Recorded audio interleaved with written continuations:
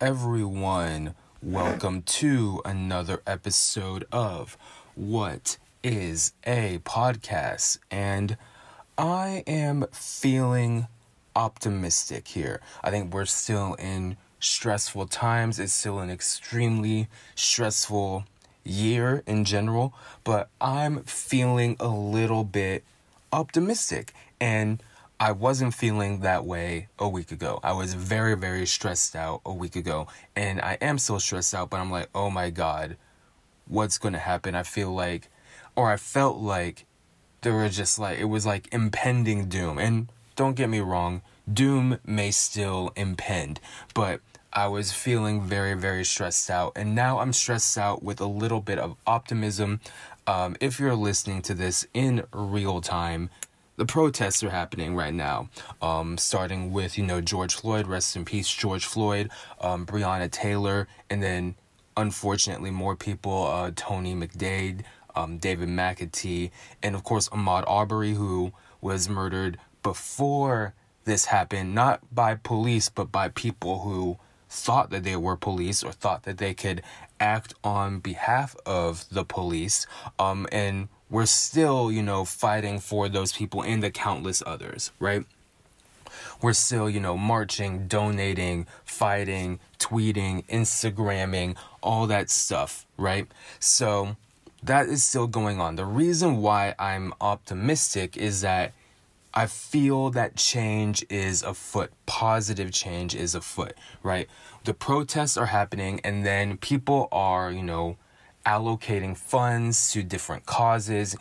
Just today, Sunday, BTS, the Korean pop band, donated $1 million to Black Lives Matter, right? We saw Los Angeles, a city with a lot of homeless people, donate or pledge to reallocate $150 million, I believe the number is, pledge to donate or allocate. I guess the government can't really donate, but allocate more money to like homelessness in the community. Although the mayor of Los Angeles, Garcetti, I believe his name, and he still isn't great.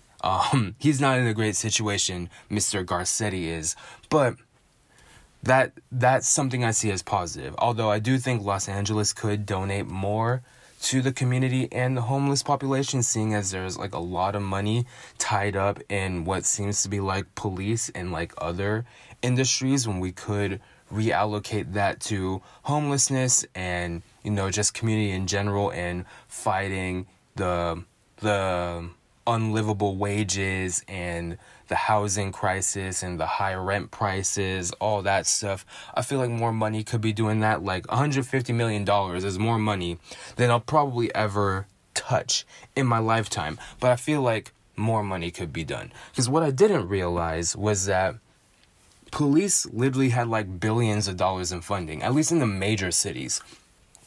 Police have billions of dollars in funding, right? And I live in a city where they sent the National Guard to my city, right? Because of the protests. They set a curfew. They sent the National Guard. They sent, the cops with the biggest guns that the cops could possibly have, right? So seeing that and seeing like, wow, we could spend money elsewhere. We can do this better. It doesn't have to be like this. Like, we could protest, right? People can get mad, but it doesn't have to be like this sort of militarization within the country. And for that matter, militarization outside of the country also, right? Because if this is happening in America on the own citizens, right, for just like protesting, saying Black Lives Matter, I can only imagine what happens in other countries where, there's wars going on, or where the United States wants to sort of impose its will. So we could do without that. I've always thought it's never made sense to me why the military has so much money. It's never made sense why the military got more money than like everyone else combined, like the entire world combined. Why do we have so much money put into the military, but then we don't have money for these other aspects? And maybe that's because when I was young, right, I had elementary school teachers that would like really talk about how much they hated George W. Bush. And I don't know if the principal had found out if they would have liked that so much, but like I remember like 3rd, 4th, 5th, 6th grade, my teachers would constantly say like how much I don't like the president and how much, damage George W. Bush has done, right? Because he was president when I was in elementary school. And that stuck with me. I feel like that mindset stuck with me, right? Why is this part of the country or this section of the government, the military, whatever, so wealthy, but like everyone else doesn't get it, like education doesn't get it, right? And now what I'm seeing, right, I'm seeing the shifts, the starts towards change in that, right? And even if like the military, still exists, even if police still exists, right? They don't need that much fucking money, right? I feel like there's people on different levels of this. There's like defund the police, there's abolish the police, we don't need police, all that stuff, right? And some people are, I guess, lower than defund the police, like reform the police, right? But I think all those things, from reform to abolish, like all those levels, you can admit that the police have too much money. I think that's very, very abundantly clear that the police have too much money, right? I live in the Bay Area, right? Where Bay Area Rapid Transit, BART, which is the subway system, has consistently over the past few years increase its prices, right? Increase its prices to sort of maintain a sort of balance, right? BART has had to increase the prices because either ridership was lower or they weren't, breaking even, or they were getting close to breaking even and they needed to make money in order to, renovate or refurbish or build new trains, all that stuff, right? They're trying to, push towards a more modern subway system. And in order to do that, they need to raise the prices. But imagine just for a second that if we took a whole bunch of money from the police, right? And in this scenario, the police still exists, right? In this scenario, the police still exists. Imagine they took like 75% of the police funding, right? And police still exists, right? They're still out there. They still have enough, right? Because the police we've seen have a fuck ton of funding, right? So imagine 75% of the police funding is gone and it goes to community services, including public transportation, right? Because a big thing with BART is they want to crack down on fare evasion. Although, between you and me, at certain BART stations, fare evasion is incredibly easy. I'm not telling you to fare evade, right? But if you're ever on BART and you see an opportunity to fare evade, I'm letting you know that if you think you can do it, you probably can do it, so long as there's no like BART cops or anything like that. But imagine that public transportation was dramatically lower or even potentially free for people, because the budget, right, allows for people to ride public transportation very, very easily. Because again, people rely on this for their job, right? People rely on BART to get from one place or another. Not everyone has a car, right? Not everyone can rely on the bus because the buses might be a little bit too few and far between, or the bus just doesn't go where they need to go, right? So say BART gets more of that funding, they don't have to raise prices, right? So that it's not $12, $13 round trip for some people. And then we have a much more smooth running society, right? You're not wasting time cracking down on fare evasion because it's not really a big deal to evade the fare anymore. Say if BART is free, right? If BART is free, there is no such thing as fare evasion. And again, I'm not an expert here. I'm not an expert in finance and all that stuff, right? But if we can make that as close to free as possible, or maybe set up a program where certain income levels can ride BART for free, right? Similar to how we do it in college, although, college is its own set of issues, right? With how expensive college is. But in college, if you're below a certain income, you're not expected to pay as much. Like you can say your family contribution, your expected family contribution is 0, right? If you fall under that for, say, college, maybe you fall under that for public transit. And then you can just ride BART for free, and it doesn't really bother BART because the funding is different. Do you see what I'm trying to... that's just one example, right? And when it comes to maybe, right, lowering these rent prices, right, giving people, higher wages, I feel like if we fund, the community and small businesses and we give them the money, maybe we can have a more thriving, stable community. Maybe we can put people who do not have homes, we can put them in some homes, because there's a lot of people out here that do not have homes, right? And I'm going sort of middle on this, right? That was an example of me doing middle. Whether you're, sort of low on this and saying reform that police, or whether you're pretty high saying abolish the police, I'm not going to tell you what to do exactly.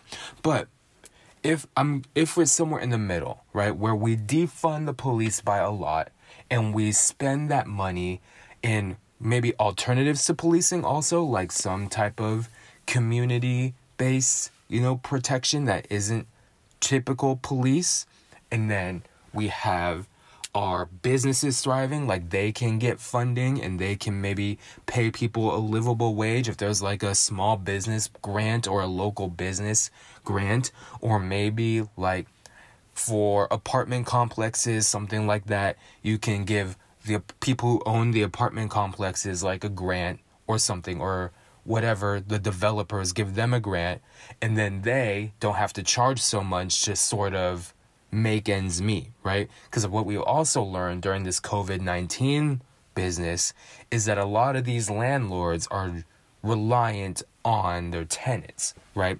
The landlords need their tenants to pay the rent on the building that they own or that they run. So maybe, and I'm just spitballing here, maybe we can work something out if all this money wasn't tied up in something that people are starting to deem as not necessary.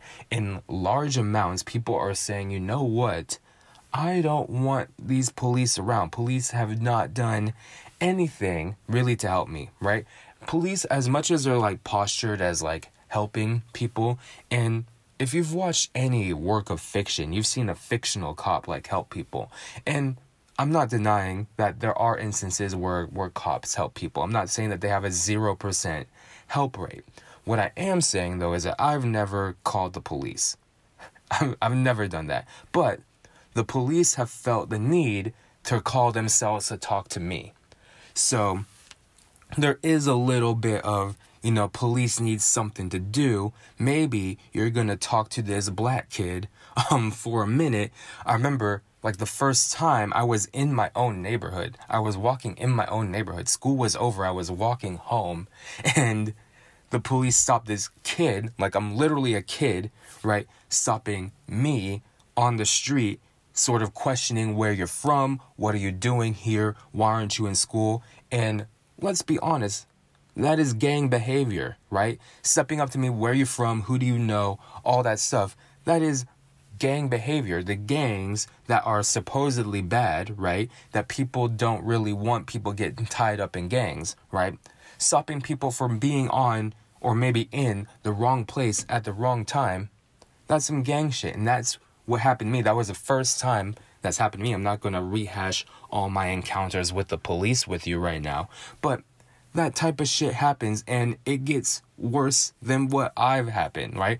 I am lucky because a lot of people in their interactions with the police are not so lucky, right? So imagine another scenario, and this is, a more softer scenario where we take funding from the police and invest it into police education, right? If you're going a little bit lower on this, we invest that into police education because right now police essentially go to summer school to be a cop.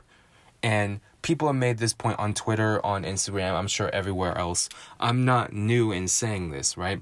But if a doctor and a lawyer have to spend all this time, protecting people, protecting the law, defending the law, then police should probably go through a more rigorous, assessment of their abilities and not some 3 to 6 month program that gets you a badge and then you're already on the force, right? Because clearly a lot of police don't know how to act. We're seeing it in the riots. There's a guy in San Jose, which is uncomfortably close to where I am, knowing that if this guy doesn't get fired or, abolished or something, right? Knowing that I might have an interaction with this guy. His name is Jared UN, from San Jose Police Department, who seems to really just want to shoot people. Like, that's sort of, from what I've seen the videos, you can Twitter search Jared UN and you'll see it. Jared, the normal way, UN, Y-U-E-N. That guy, Twitter search him, you'll see he just wants his gun. And that's the type of guy that should, assuming that police don't get abolished, that's a guy that should not be police.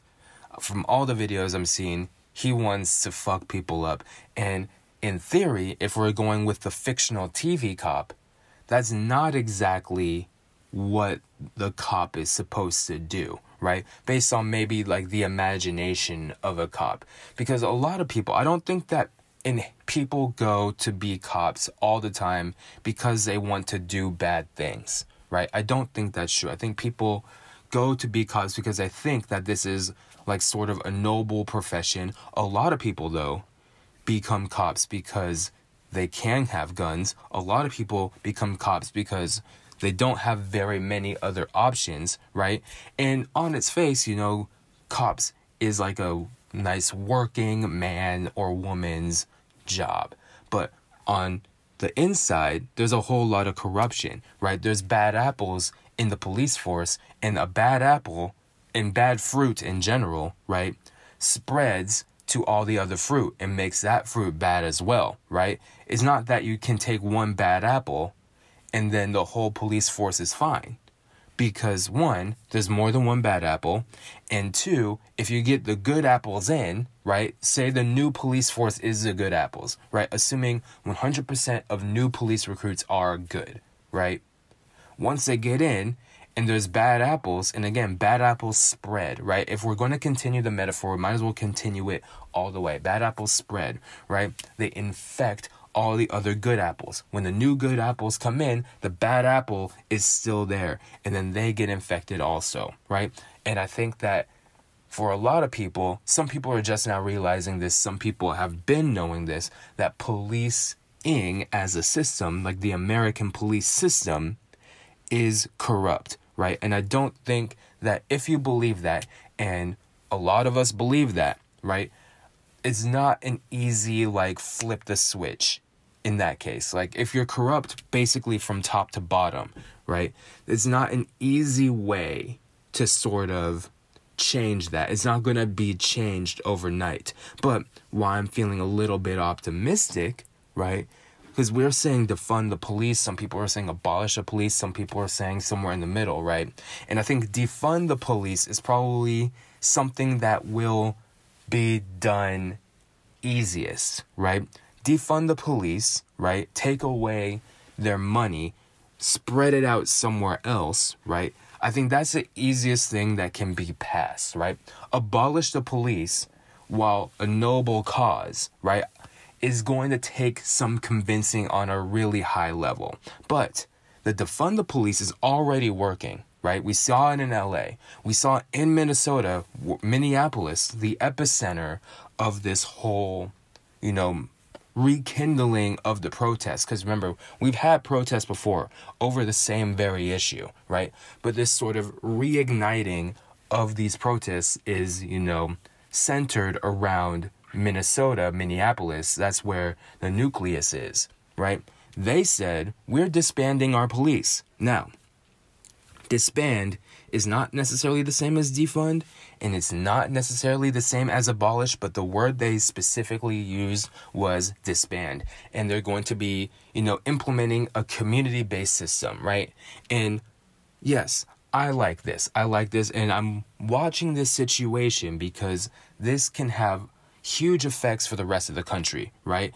And one, a lot of police officers are probably going to lose their jobs, right? It depends, right? How many police officers stay and just have a new role, right? They're not called a cop. Let's say they're called a community defender, right? Say you're no longer that, but you're still like basically the same, then nothing changed, right? Then they're just sort of reskinning the police force, and that doesn't change anything. So I want to watch that closely. If it's really, taking away funding, really building up the Minneapolis community, right, then we can see ripple effects, right? We can see that especially in the liberal cities, and a lot of people are sort of losing faith in our liberal leaders, right? Our Democratic leaders. People who are left-wing are losing faith in the Democratic leaders because, right, it's in these major Democratic cities where a lot of the shit is going down and where a lot of the police brutality, that's related to the protests or not related to the protests, just a lot of police brutality in general, right? That's where it's happening. Like Minneapolis, from what I know, I've never been, Minneapolis, St. Paul, that's like a liberal, fun-loving place. But that's where this whole thing is. That's where it's been triangulated, is Minneapolis, St. Paul. So we're losing a little bit of faith in our Democratic leaders. And even if the Democratic leaders, like the mayors, the governors, senators, even if they do this just so they can like win votes, right?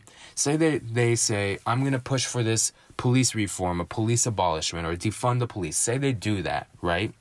Just to get votes. I'd rather them do that just to get votes if we have a better society because of it, right? Even if they don't really believe that, even if they're really full of shit, if change actually happens, I think that we're in pretty good shape here, right? But I do think like that police defunding is probably like the way that will enact the most immediate change, right? Full-blown abolishment, that'll take some time, right? If it happens at all, right? Because the police are so ingrained in our society. Like I said a little bit earlier, every fictional work, or not every fictional work, but like a lot of it, has some type of cop, right? And usually they're not bad. Usually. And I would like to see more fiction where the cops are bad. But also like a lot of times when cops are bad, or is like based on a true story, like something like Fruitvale Station. And I don't like to recreationally disturb myself in that way, although I did start watching Beastars, so maybe I'm a liar. But in a lot of our media, we see cops that are good, right? In a lot of our society, we see cops that are good. Cops that do, quote unquote, the right thing. But, and this might be news to some of you, cops, their original intention was not necessarily to like protect and serve in that way. Cops descend from literal slave patrols, like runaway slaves, beating the shit out of slaves, bringing them back to the owners, keeping that shit in line. That's where American policing comes from. And I'm not saying America is the only place that has police brutality, because I know for a fact that that's not true. But in this instance, in America specifically, that's where police originate from, right? So your very core is corrupt, because we've agreed, like even, the most racist person will say, well, we did end slavery. We're not that bad. I've spent a lot of time infiltrating right-wing circles. A lot of them will say, right, white people are not bad. We ended slavery, right? In this sort of way that they go about it, where they're actually very white supremacists. Like, this is a very white supremacist view that they have. And then they go, well, if someone comes at them, then one of their defenses is, we ended slavery. How could we be racist? We ended slavery. As if they weren't being slave owners for hundreds of years. But whatever. But when you have origins in that, right, it's hard to say we can just reform that, right? When you have your origins in that and you haven't really deviated that much from it, right? Black neighborhoods, low-income neighborhoods are heavily policed, and higher-income neighborhoods are not, right? And higher-income neighborhoods seem to do fine with a lot less police, right? And there are statistics that show, depending on how you want to look at statistics, sometimes statistics get manipulated to say that black people are more violent, but really, if you look at it in a sort of not racist way, and don't just want to assume that black people are inherently violent, because if you believe that, I would like you to reevaluate how you view human beings. But we see that like black people and white people commit crime at a fairly equal rate, right? And again, there are a lot more white people than there are black people. And a lot of times with this statistics, like they also sort of imagine an America where there's only black people and white people, which we also know isn't true. So in the statistics, right, if we take statistics where they say that like black people are inherently violent, like where they take that sort of white supremacist view, in those same statistics, like they're completely disregarding like Asian people, Middle Eastern people, Native American people, not non-white Latinx people. They're disregarding all those things, right? So according to the statistics, right, all those people barely commit any crime, right? So by their statistics, white people are more violent by nature, right, than a Latinx person, than a Native American person, than a Middle Eastern person. But if you ask those same racist people, they would never, ever, ever, ever, ever say that, right? A white supremacist would never say that. They'll say some things that will put white people down just a little bit, usually having to do with IQ and stuff like that.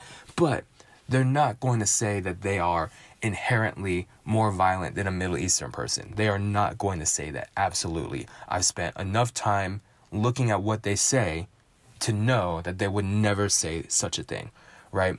But police have their roots in those like sort of patrolling those people that need to be where they are, right? And sort of keeping people in a sort of oppressive situation. And a lot of people don't know that. You don't learn that in high school, right? And if you become a cop when you're like 23, right, and you went to community college for a bit, or maybe you went to four-year college, but you didn't study that type of stuff, right? You don't really learn that unless you learn that on your own. You don't learn that in your normal education. So I don't blame you for not knowing that, but that's sort of what it is. So when people say abolish the police, a lot of times they're sort of hearkening to the origins of police and how the police haven't really changed, right? And they're saying, we don't need police. We need something different, right? There can be a world without police, because we've had a world without police, right? Because police in America came to sort of wrangle in slaves. And if we're going to wrangle in slaves, that means that there was a time when there was no police, right? And I don't know how they did it back then. Maybe it was just like a community judge or something like that. I'm not an expert on everything about history, but we can have a world without police. And again, I think defunding is probably the quickest way, the way that can be more seemingly overnight. We've seen what looks to be progress in Minnesota. We've seen a little bit of a opening of the money, the redistributing of the money in LA, right? But there's also people who are getting mad at the sort of, I just want prison, or not prison, although people do want to abolish prisons. You can read Angela Davis about that. But people are getting mad at people like D-Ray and Sean King. If you don't know who those guys are, they're political activists and Twitter personalities, and they, or D-Ray specifically, have been talking about like police reform, not police defunding, not police abolition, reform, with this sort of 8 can't wait proposal, where they're saying if police implement these 8 reform policies, the number is 72%, that they will decrease crime, right? They will decrease police brutality and police crime by 72%, right? And there are a couple of problems with this, right? Even if you're like a reform person, there's a couple problems.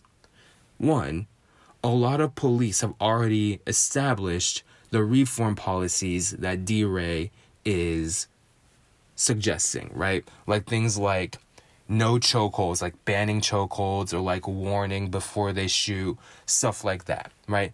A lot of D-Ray's proposals have already been adopted, but they are ignored, right? Chokeholds are banned in New York City, but they've been using chokeholds still, right? So a lot of these policies are ignored. And the 72%, from what I can gather, it only decreases 72% if a police force has 0 of the reforms and applies all 8. And then of those all 8, they actually follow that all 8, right? And again, those are some big ifs, right? Because we have to assume that everything will go perfectly. And even if everything goes perfectly, it's still not perfect because we're not reforming them 100%, it's 72%, right? But why I'm talking about this is because a lot of people are reposting it saying like, yes, this is a good idea, right? And people are getting mad at people for sort of supporting the 8 can't wait. And for me, I am not going to be mad if you think you do the right thing. I'm not going to be mad if you like D-Ray or you like Sean King.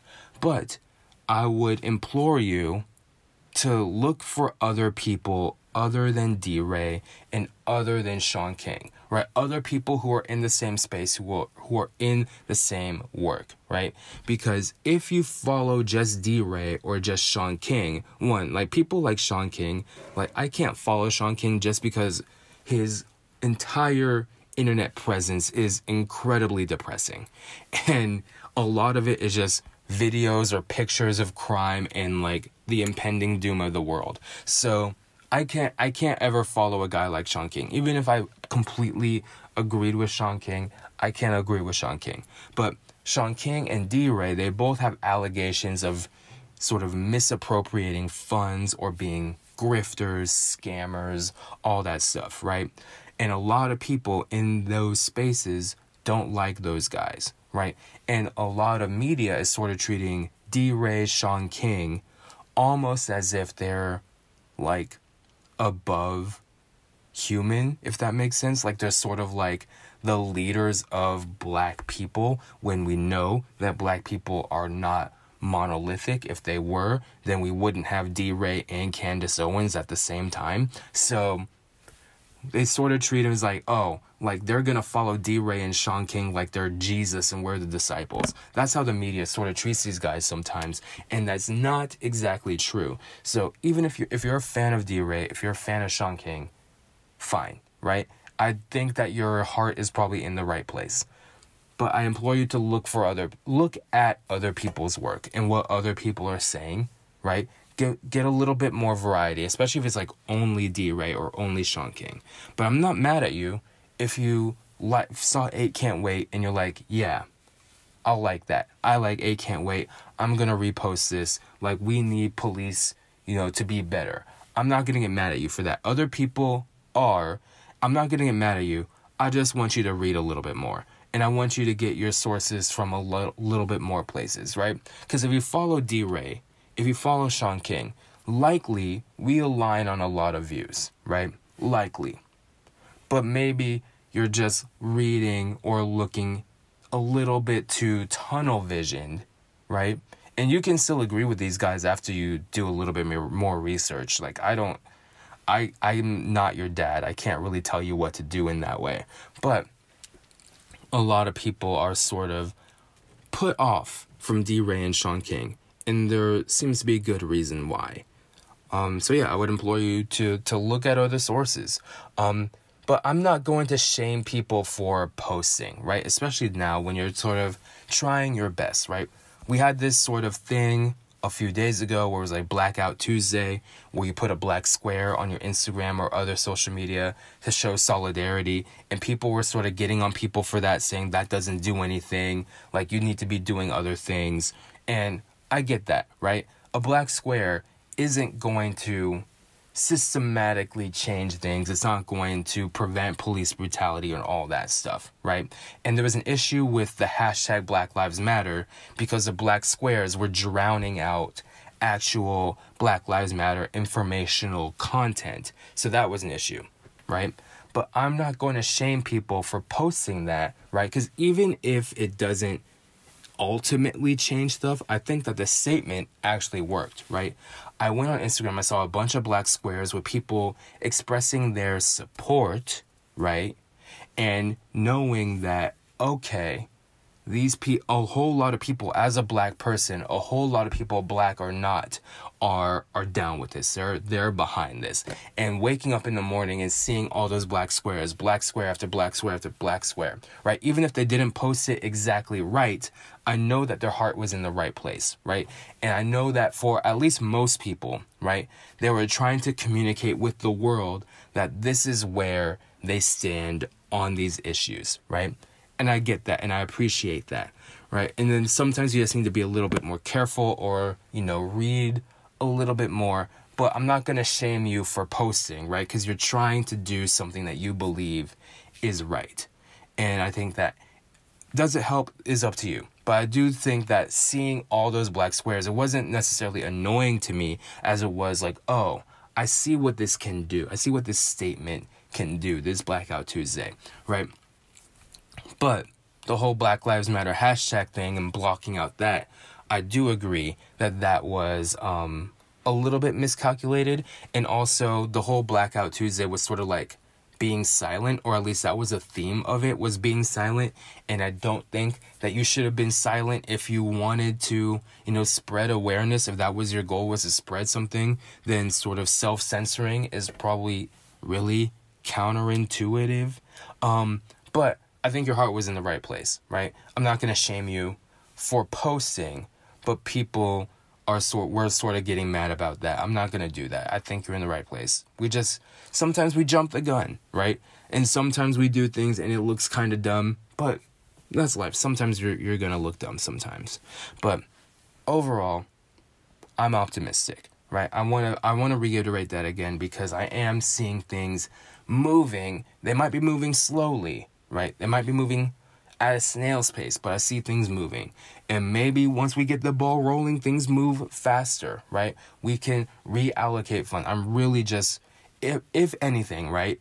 At the minimum, the police have too much money, right? And I think at the minimum, I'm above reform, right? I don't want to just see the police with a new face.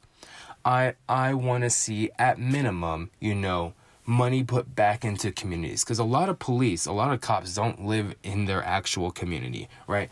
I want to see money put back into communities. I don't want to see over-policing. I don't want to see people dying. I don't want to see big-ass guns. I don't want to see all that at the very least, right? At the very least is sort of defunding police. That's the least at this point, right? Because at this point, we've gotten so clogged up with our money, right? And of course, we're spending money elsewhere, right? Like, we spent money for Elon Musk to send some dudes into space for reasons I still don't fucking know. But at the very least, with our police force, we can do that, right?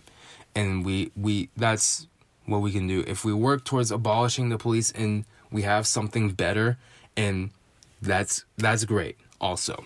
But very minimum, we need to get this money moving in different ways. Speaking of that, we're going to open up soon. I live in California. They're saying we're going to open up soon. And all I have to say to that is, y'all can go outside. I am not, right? Unless I have to, I'm still treating myself as if it is quarantine. People are going to spread the disease. I saw there are people in Vegas just Vegasing it up like normal. There's people going closer to normal, and with all the protesting going on, and I'm not blaming protesters, right? I think it breaks my heart that people had to go in the pandemic because all this is happening and there's no other choice. That breaks the absolute living shit out of my heart, right? I'm not blaming protesters for that, but I can't help but think that there's going to be an uptick, and I can't risk that. So I'm treating myself as if it is quarantine. I haven't protested for that and a number of other reasons. I've decided that my best role in this is the donation route. My best role is the money route and donating to as many funds, as many places as I can, right? Giving a little here, giving a little there. I have money saved up. I'm fortunate to still be working right now. So I felt that that's where I can do my best work, is sending money wherever I can, right? And I might send money to the wrong place. I might get scammed once or twice. So be it, right? That's a risk I'm willing to take. If I can get 9 people, safe, and one person is a scam artist, then, well, I got a pretty good batting average out of that, so I'll be fine. But other than that, right, we have to talk about something that really seems unnecessary, and that's J.K. Rowling or Rowling. If you don't know, J.K. Rowling wrote Harry Potter, right? You should know. She's one of the most famous authors, I think, in the world, if not the most famous. Probably the most famous author. And J.K. Rowling is a TERF, TERF, that stands for Trans Exclusionary Radical Feminist. Although, from what I've seen, a lot of TERF behavior is actually very old-fashioned. So I don't know how radical TERFs actually are, but you know what? That is not my place. That's not really my place to judge. If you think that they're radical, then sure, I didn't come up with the term. But J.K. Rowling has basically exposed anti-transgender views for a long time now, specifically when it comes to women, right? Saying that the existence of like transgender women takes away from cisgender women in some way. And she's done this for a couple of times, like publicly, like she's done it sort of unabashedly, and people are still like, you wrote Harry Potter, so I'm gonna let it slide. But now it seems that people are absolutely through with Harry Potter, right? And they're saying that, like, not everyone, like some people still like Harry Potter. They're done with JK, but they still like Harry Potter. But a lot of people are like, Harry Potter isn't good enough for me to keep reading this transphobic author, right? And to me, right, I don't think J.K. Rowling is in the right at all. But to me, J.K. Rowling should know better by now. Like, she should have educated herself a little bit differently by now, because this is not the first time she's been called out on it, right? And you have to know, if you've been called out about this several times, you have to know that you're potentially fumbling the bag. Although J.K. Rowling's bag is so big, it might be impossible to fumble at this point. You might fumble future smaller bags, but I think her initial bag is too big, I think, to fumble at this point. But you have to know that you're damaging a whole lot of people, and people are calling out her actual characters, like saying that there's kind of racial undertones or overly racist things going on in Harry Potter, like the character Cho Chang, right, who was Harry's girlfriend at one point. And I am not Asian, so I did not notice this, but apparently Cho Chang is not a name that exists in like Chinese or Korean. Like, it's sort of like a hodgepodge of Chinese and Korean, and it's basically like, oh, you just picked Asian sounding words and threw them together. I did a little bit more digging.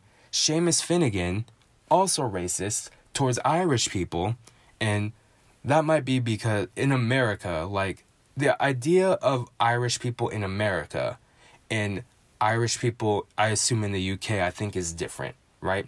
So I think for the average American, like, the Irish racism is sort of not really shown to us, or we can't really see it in the same way. But I did a little bit of research. Seamus Finnegan, who's a character in the books, he blows stuff up. He likes to blow stuff up, which apparently was a harmful stereotype, or still is a harmful stereotype for Irish people in the UK.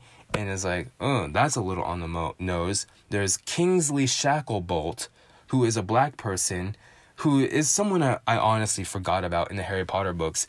And having a black person with shackle in their name, not great.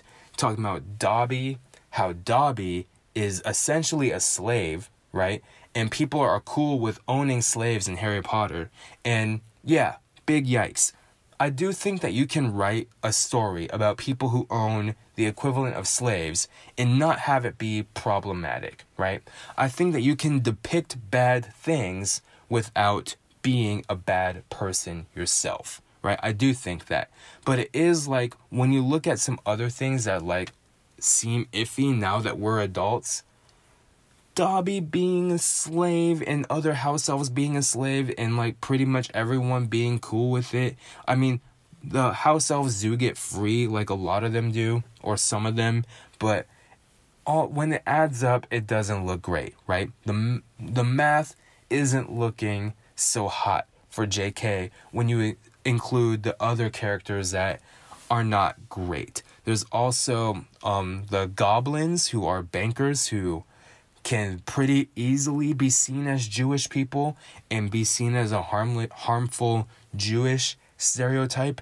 And people are saying, no, fuck Harry Potter, read Percy Jackson, read Animorphs. I have a couple Percy Jackson books, a couple Animorphs books sort of left over from my childhood. I might give those a read through, see how good they still are. But people are really turning on J.K. Rowling. I'm going to stick with Rowling, I think. People are really sticking with her or trashing her and not really fond of the whole Harry Potter universe in the same way, right? I'm sure like there's like fan fiction that takes Harry Potter to another level. There's Harry Potter and the Cursed Child, which I believe is a play only. It's not necessarily a book, right? But that's also approved by J.K. Rowling. There's Fantastic Beasts. I saw one Fantastic Beasts movie. I think there's two. That might not continue. I think the whole Fantastic Beasts sort of saga was supposed to be like 7 movies or something like that. That might get cut off. I don't know anymore. But J.K. Rowling really like hasn't benefited from like modernity in the same way, right? I think back in like 2001, right? It could have existed and been fine, but she hasn't sort of modified her 2001 stance. And I think that's where the issue is with J.K. Rowling. And she doesn't seem willing to change. She doesn't seem willing to budge, right? And people do not like transphobia. And I can see a world where J.K. Rowling like completely falls off, because people are saying Harry Potter is not good, right? And some people base a lot of their personality around Harry Potter, and I wouldn't say a lot of my personality, but I do tell people I'm a Hufflepuff, right? There are people who have Harry Potter tattoos that are turning on JK. They're gonna need to get fucking cover-ups and all that stuff. And let me tell you one thing. I work with the younger generation, Generation Z. And a large part of my job, right, I have to relate to them in whatever way I can, right? And that can be like a pop culture reference. It can be a musical reference. It can be books. It can be a lot of things, right? And I pull from things like Disney a lot, right? I pull from like Aladdin or like Princess and the Frog or Lion King. I pull from Disney a lot. I'll pull from like a Netflix show or an anime or a singer, maybe like a TikTok trend or two. But when I try to go to Harry Potter, because I wouldn't say I'm an expert at Harry Potter, I don't know everything, but I have seen the movies, I've read the books, right? When I pull from Harry Potter, I get blanks from Gen Z. Gen Z, from my understanding, does not give a fuck about Harry Potter. So for J.K. Rowling to be sort of outwardly transphobic in a generation that is becoming less and less transphobic by the day, right? To be posturing yourself in that way, Gen Z isn't going to fuck with you, because they already do not fuck with you, right? Unless they have like older siblings that really liked Harry Potter. They don't really care about Harry Potter. Like, I'm talking about like they haven't even seen the movies. And these kids have read things like Percy Jackson and Goosebumps, right? It's not like the Harry Potter wasn't available. They do not give a fuck about Harry Potter. Part of that might be like they don't want to read such long books, but they do not give a fuck about Harry Potter. Like, they haven't been to Harry Potter World, they haven't been to Harry Potter anything, right? And J.K. Rowling, by her refusal to be a good person, is really gonna lose the younger generation.